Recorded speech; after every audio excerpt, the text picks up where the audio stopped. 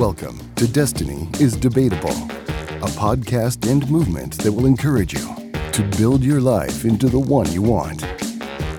Here's your host, a guy whose vision is like looking through binoculars, backwards, John Grimes. Howdy, howdy. Welcome back. Thanks for tuning in, subscribing, and supporting the podcast experience. Our guest for this episode is Dr. Angela Holliday-Bell. She's a certified sleep specialist and expert and has written a book called Sleeping on the Job. And she believes that sleep is the solution to, I think, just about everything, which is a pretty bold statement. And, I think she's probably right. I personally probably don't pay enough attention to sleep and how important it is in our life because of all the excuses that we have for that. But it's just like everything else. We got to start paying attention to things. And as we move into a new year, I thought this would be a perfect time to talk about sleep. Hey, Dr. Holliday-Bell, thanks for joining the podcast. Thank you so much for having me. So sleep is the solution. Is that what I'm to understand from you? It is absolutely the solution to almost everything. Pretty important, I guess, if it's almost everything. All right, cool. Well, before we get too far into that, I have some silly questions that I got to ask you. I'm contractually obligated, actually, to ask you on behalf of our listeners to kind of get to know you a little bit. So can you hang in for some silly questions? Yeah, let's hear them. All right. So what's your favorite band or type of music? Ooh. I wouldn't say I have a favorite band, but I'm an R&B type of girl. So I'm like the slow songs, feel good type of music. Like current day type stuff? Or is there a time period in general that you prefer? More 90s to early 2000s. So like, I really actually don't listen to any current day music. I play my Pandora in my car and it just plays those old songs over and over again. So a little bit old school. Okay. Yeah. Cool. For some reason, do you like Jodeci? I do like Jodeci. Yeah, that's one of them. For some reason that comes to mind when I'm looking at. They were pretty prominent in the 90s. Early so 90s R&B. That's kind of in my jam too. Okay. That's cool. If you could time travel to any era, past or future, where would you go and what do you think you'd do? This is gonna seem so like really that I would say the 90s, mostly because I'm a 90s baby. So, that was partly my era, but I was too young to really understand and appreciate the time. It was just a much simpler time before all of the technology really taking over and cell phones and all those things. I just feel like people really appreciated the simpler things in life. The music was good. Fashion was questionable, but some of that stuff is coming back in. So, but I think I would just go back and just enjoy the simplicity of it. Yeah, the 90s. And you could listen to Jodeci in real time. And Boyz II Men. Go to a concert, all that. And Whitney Houston and all that stuff. Yeah. Okay. All right. So we are right at New Year's. And I'm just wondering, what's the best New Year's resolution you've ever made? Or do you do that? I don't do it consistently. I would say the best one, though, was starting my own business. So I did that as a sleep specialist in my sleep consulting business. And that has really grown and taken off. And it's something I'm very proud of. And I really pushed myself to be in the entrepreneurial space, which was very new to me. So I would say that was probably my biggest one and the one that I'm most proud of. But it's kind of hit or miss resolutions. I have goals for the year, I guess, similar to resolutions, but not quite the same. Yeah, well, based on what I've seen, I think you made a good choice whenever you started that. So awesome. What's something that most people don't know about you? Something that most people don't know. I come from a very big family, so I actually have 9 siblings. Wow. And when I tell people that, yeah. There's okay. 10. So where do you fit in the 9 there? It's also a funny question. So I am the oldest of the youngest, is what I say. So I'm the middle. There's like a new batch of kids that started. I'm the oldest of those. So what is that like? Chaotic. I can imagine. But also fun. Growing up, you didn't have much privacy. There were always people around, but also there was always people to share things with and to, spend time with and play games with. So it was fun. I wouldn't say I myself would have 10 children, but there needs to at least be a couple to have that, that sibling experience. Like overall, it was fun. Yeah. Wow. That's amazing.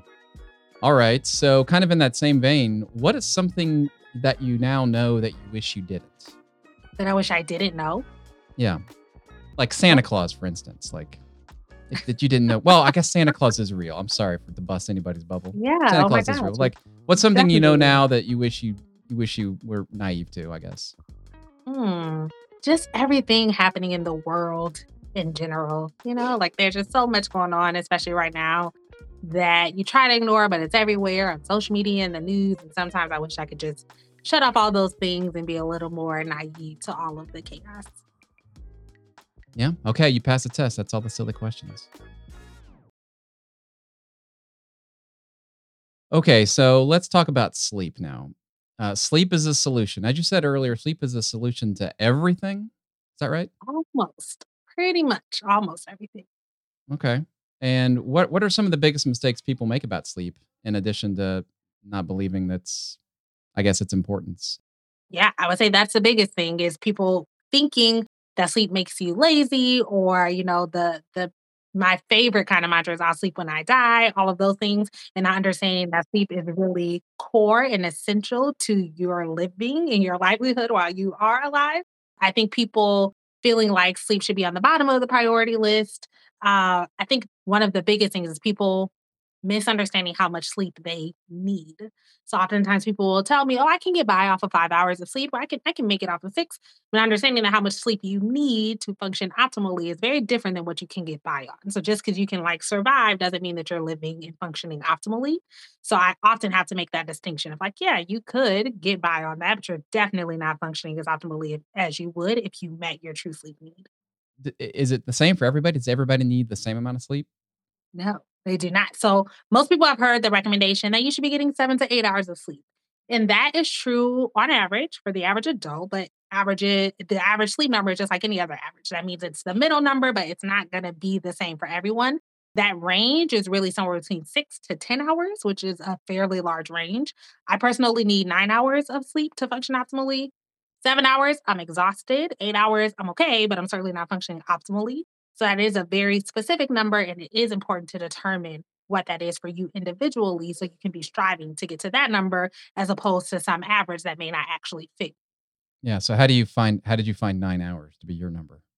Yeah, so for me, it was some experimentation. I feel like I've always needed a lot of sleep. Like I was like closer to a 9.5 or maybe 10 hours in my teenage years. And as I got older, that decreased a little bit, but it was just experimentation. After 7 hours, I feel awful. After 8 hours, I'm like, okay, I'm okay, but I still have like this little bit of mental fog. I'm not as energetic.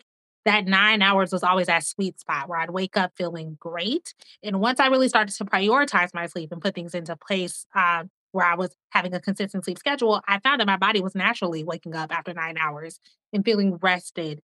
I think the key here is understanding how much sleep you need to function optimally throughout your day with adequate energy and alertness and without requiring alertness boosters such as caffeine. That is the definition of sleep need, right? So people will say, "Oh, I can sleep for 6 hours and I have like, a few double shot espressos and I'm good." But that doesn't mean you've met your sleep need. That means caffeine is waking you up, but you should not require caffeine in order to sustain your normal activities throughout the day. So it's really about stepping back, taking that out, and determining what do I need to actually feel rested, good, enough energy, solid throughout the day, falling asleep consistently every night. That is going to be your sleep need. Are there physical things that I would see or we would notice about ourselves? I mean, obviously you're exhausted. That's kind of obvious, but are there other indicators that you're not getting enough sleep? That are maybe less obvious? Yeah. So energy, also your ability to even remember things. So there's like a mental fog that comes with sleepiness or a mental fatigue that comes with that. So it can be difficult to recall things. It's more difficult to make decisions. So sleep plays a crucial role in your executive functioning, which is that kind of front part of your brain that takes you through higher thought processes. So that's making decisions, rationalizing, thinking through things, and all of that is going to be a lot more difficult if you haven't had enough sleep. Also, motivation. So if you think about how you feel after a night of very bad sleep, you may get through your activities throughout the day, but you're less likely to be motivated to do the things you need to do or additional things beyond that. When you're rested and you're energized, you're like, let's go. I'm ready to take on the day. I'm motivated to do these additional things. So it's all of those kind of subtle signs. Of course, falling asleep throughout the day is a sign that you're likely not getting enough sleep at night. We can talk about this a little bit later. I love a good power nap, so it's not napping as a problem per se, but if you require a nap to make it throughout the day or you're falling asleep when there's not other things sustaining your attention, that's a sign that you're not getting enough sleep. Okay, yeah, but Doc, I don't have enough time to sleep. I got kids. I got to work. I just life's too busy. When am I gonna have time to sleep? That's the most common kind of pushback I get, right? Like, I don't have time about these things. And what I say is, we make time for the things that we prioritize. And when I start to break down people's schedule, we tend to find some hidden hours of potential sleep time that has been given to something else, like binge watching your favorite show or scrolling through social media. Facebook. Yeah. Okay. Right. Yeah, oftentimes people will say, "Oh, well, I'll put the kids to bed. By the time I do that, then I'll have time to sleep." And I'm like, "Well, the kids go to bed at 8, and if you went to bed at 11 and then got up at 7, that's plenty of time. But what are you doing in those 3 hours?" "Oh, but that's my me time, and I have to, binge watch my shows, and I have to do all these things." And it's like you're choosing to allocate that time to other activities that are not going to be productive for you, as opposed to sleep. Yeah. So maybe sleep should be your me time. That may have a better benefit than what's going on whatever show you're watching or whatever. Right. Yes. I strongly consider sleep my me time. Like the way that I set up my day is I have 9 hours in which I'm going to sleep. And then I take the other remaining time and decide what will happen with that time. But what I know is for 9 hours, that is dedicated to me sleeping. Let's talk a little bit about sleep environment. Like, is there a type of temperature preferred, or lighting, or obviously not no lighting, or I mean, what's kind of the perfect scenario to sleep in Yeah. environmentally? So when I think about setting up your sleep environment, I actually like to think of it in terms of your five senses, really hitting all five senses in a way that is conducive to sleep. If we start with your sense of sight, it's important to keep your sleep environment dark because light is the strongest factor that influences your circadian rhythm in a way that tells you to be awake and alert. So if you have lights on in the bedroom or ambient light coming from outside or light from the television, it's telling your brain that it's time to be awake and alert instead of sleep. It can impact you falling asleep as well as your sleep quality. For your sight or sense of hearing, you want to keep your sleep space either completely silent or have a continuous soothing sound. Changes in volume and tone actually signal to your body that there's some difference in your environment and can make you be in the lighter stages of sleep because you have to make sure that you're okay and you're safe. It's more of a primitive response. So it should either be silent with no noise entering or a continuous sound that doesn't change in tone or volume. Then you have your sense of feel or touch, right? So that's where temperature comes in. According to research, your room temperature should be somewhere between 60 to 68 degrees Fahrenheit. The reason for this is your body temperature has to decrease by 1 to 2 degrees in order to facilitate the transition to and maintenance of sleep. In the early morning hours, your body temperature naturally starts to rise, and that's a signal to your brain that it's time to be awake and alert. So, if you're sending those signals too early because your sleeping environment is too hot, then it causes broken, poor quality sleep. Then you want to think about what was it? We got feel, sight, hearing, taste is Smell? another one. Smell. Think about smell, right? So this is the more minor one compared to some of the other ones, but certain scents in aromatherapy like lavender, chamomile, jasmine have all been shown to decrease anxiety, ease stress, and can make it easier to fall asleep. In addition, smell is the strongest sense tied to memory. So, what I always tell individuals if you use the same scent, let's say in a pillow spray or in a candle next to your bed during your nighttime routine or whatever, your brain connects that scent with sleep and can make that happen more efficiently for you. And when you travel to environments that are different than your own, using that same smell again puts you back in that same environment. It makes it easier to fall asleep. And then we think about taste. This is not really related to your environment, but it's important that you think about preparing for sleep. You want to have your largest meal of the day, so that nighttime meal, at least 3 to 4 hours before you go to sleep, because otherwise it causes your digestive system to be too active, which can interfere with your sleep quality. However, a light bedtime snack that's rich in protein and complex carbs can be helpful for sleep because the protein keeps you satiated throughout the night and the complex carbs helps to maintain your blood sugar. So I would think about it in terms of hitting all those five senses, and that is how you set yourself up for success. So if you got a partner that likes to watch TV in bed and you like to go to bed earlier, then that's problematic for, in this case, me. That is problematic for you and your partner, likely, right? So a lot of people have made what we call sleep association. When we think of babies, their sleep association is usually feeding, breastfeeding, or the bottle, or the pacifier, or the blankie, something that they have associated with sleep, and they need that to fall asleep because their brain has decided this is what happens when I fall asleep. As adults, we tend to keep some of those same associations, the television being one for a lot of people because they grew up falling asleep to the television. And there are positive sleep associations that help your sleep, and there are negative ones. And the television is negative because of the light and the sound that I already talked about. Even though people may say, well, I can't fall asleep without the television on, I fall asleep faster with it on.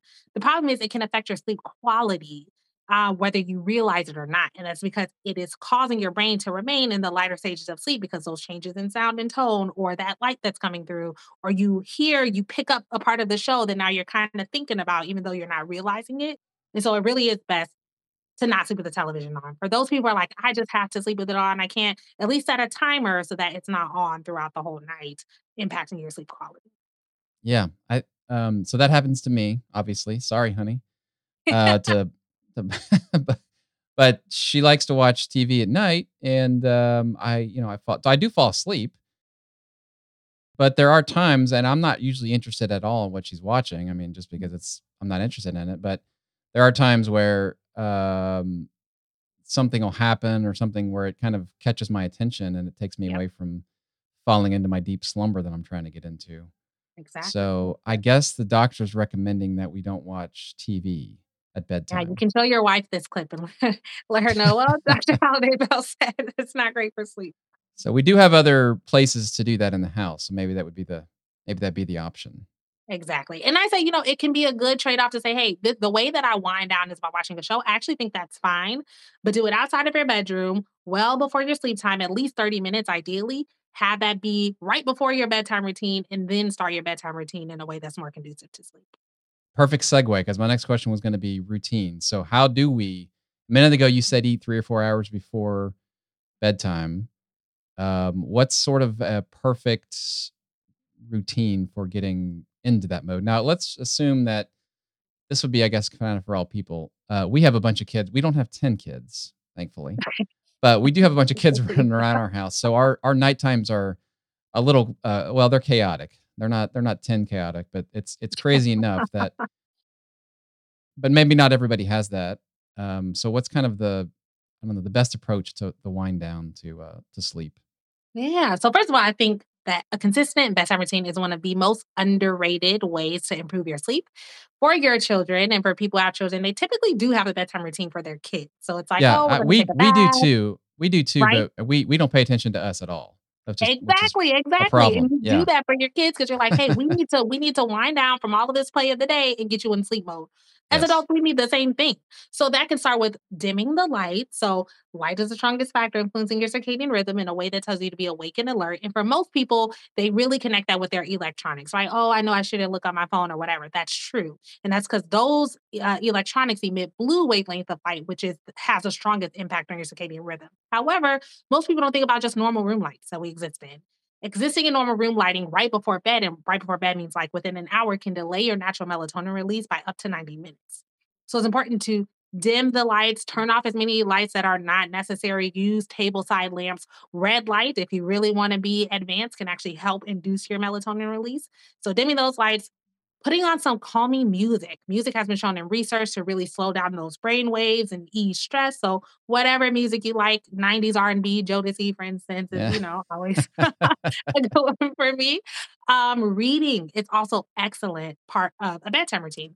Not only because it's relaxing in and of itself, but it can distract your thoughts from other racing or anxious thoughts that may be keeping you up and impacting your sleep. So having just whatever your current read on, as long as it's not too stimulating to you and you're not that person that has to keep turning the pages, just whatever reading material that you like. And then if you're particularly stressed or anxious, you can try a sleep meditation, something that guides you do through deep breathing exercises, playing some calming music, and then fades out as you fall asleep. That's a perfect bedtime routine. Okay. I didn't hear you say anything about caffeine or alcohol or any other things in there. So those are probably things to avoid during that time period. Absolutely. And starting with the alcohol, because a lot of people do associate alcohol with sleep, right? The nightcap. I'm going to have my glass of wine, then I'm going to go to sleep. And that makes sense theoretically because alcohol is a sedative initially. So it will make you sleepy. The problem is it's broken down very quickly within 3 to 4 hours. And after that, it becomes a stimulant, which wakes you up. So it leads to more broken, disrupted quality of sleep. I have an Aura Ring right now. And, throughout the holidays and things, sometimes I'll go to a holiday party or whatever. And there are times that I make the trade off of understanding I'm going to indulge in some things that's going to impact my sleep. And what I have found is even though I would say the caveat is these wearables are not super great at sleep staging, but the Aura Ring is probably the best at it. Whenever I drink alcohol before bedtime, my sleep stages are all out of whack. Like my REM sleep is messed up. Even if I'm sleeping, it doesn't wake me up.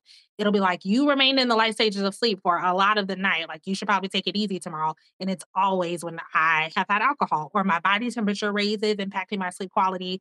So, yes, it'll make you sleepy. It will definitely impact your sleep quality. Right, and then for caffeine, most people can understand that you drink caffeine to wake you up, right? To stimulate you and make you more awake and alert. The problem with caffeine is that it has a long half life of 5 to 6 hours, meaning it takes 5 to 6 hours for half the amount you consumed to be excreted from your system.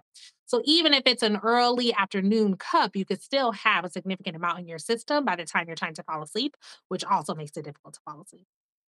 Okay, you're talking about the Aura Ring. I think I know in theory what that is, but how does that work and what does it tell you? Or wearables or other things? What are the stages and how do we know when we're going in and out of those? Great question. So the Oura Ring is this little ring that has sensors in it that can detect when you've fallen asleep, how long you've been asleep, your sleep latency, so the amount of time it took you to fall asleep, and then the amount of time you spend in each sleep stage. It also tracks like activity during the day and exercise and stuff too. But we cycle through 4 different sleep stages all throughout the night. So we start with N1, which is a very light stage of sleep. Just as you're falling into sleep, you might even kind of still feel awake at that time. N2 is a slightly deeper stage of sleep, which is actually where we spend most of our time.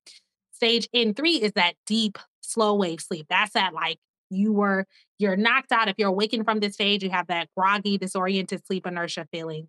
And then you have your REM sleep, which is a rapid eye movement or the stage that most, but actually not all of dreaming occurs. You kind of cycle through them throughout the night. And so certain wearables like the Apple Watch and then the Aura Ring and things like that will pick up how much time you spend in those sleep stages, but also understanding that it's not 100% accurate. There are definitely improvements that can be made in that, but it can give you a roundabout amount of how much time you spend in those. Each sleep stage has different functions theoretically. So, generalizing it, that deep, slow wave sleep is restorative for the body and REM for the mind. There is some overlap. That's what we think.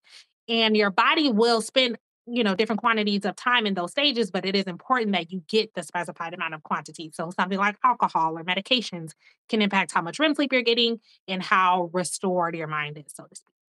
Yeah, so I guess that's probably a good way to figure out kind of your sleeping patterns is to use one of those type of devices. How did we do it before these devices?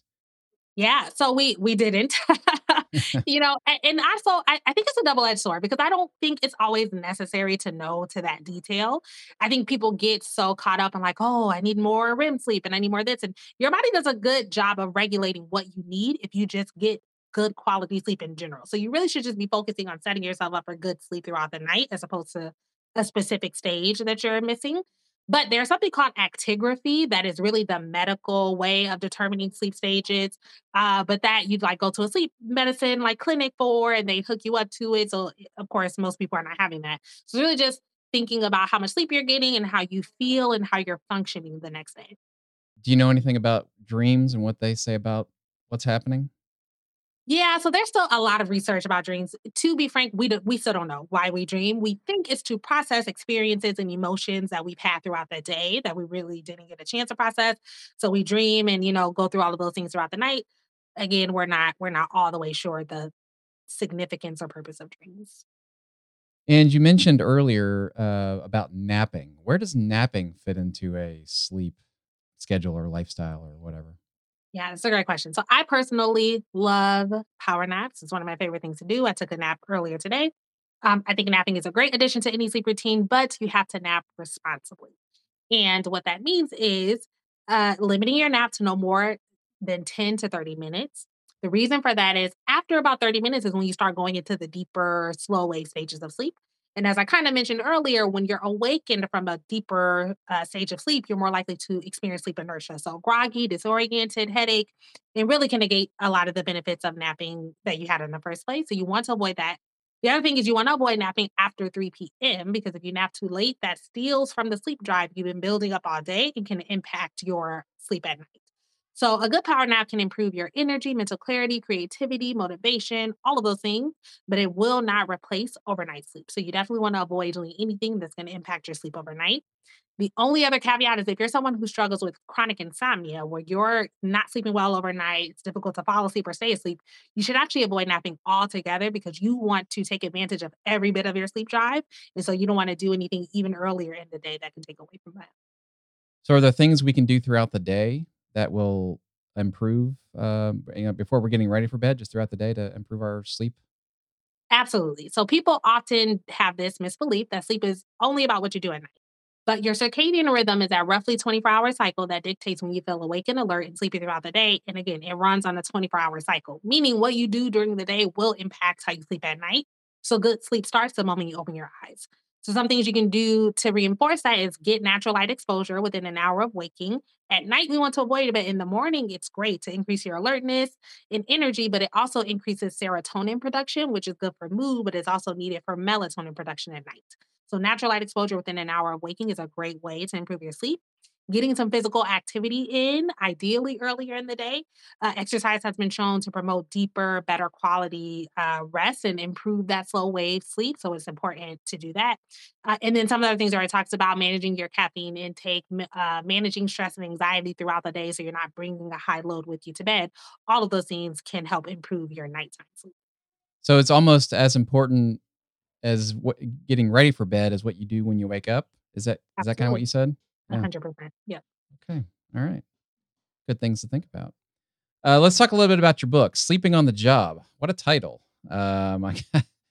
That's not to be taken literally, I presume. What are we covering in Sleeping on the Job? How do we become better workers, better people at work, when we get the right amount of sleep? Yes, 100%. So the reason I wrote this book is I work with a lot of companies and corporations to educate their workforce on improving sleep in order to improve their performance.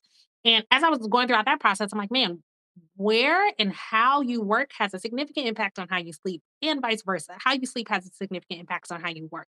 And so it's very hard to disconnect the two and say, oh, sleep is just about at nighttime when you're home. So much of what you do during the day and what takes up most of our days, work, impacts how you sleep. So I really wanted to structure a book in a way that was going to be relatable to the average person who works an average job and how they can set their workday up for better sleep and conversely understand what they're getting out of their sleep as it pertains to work.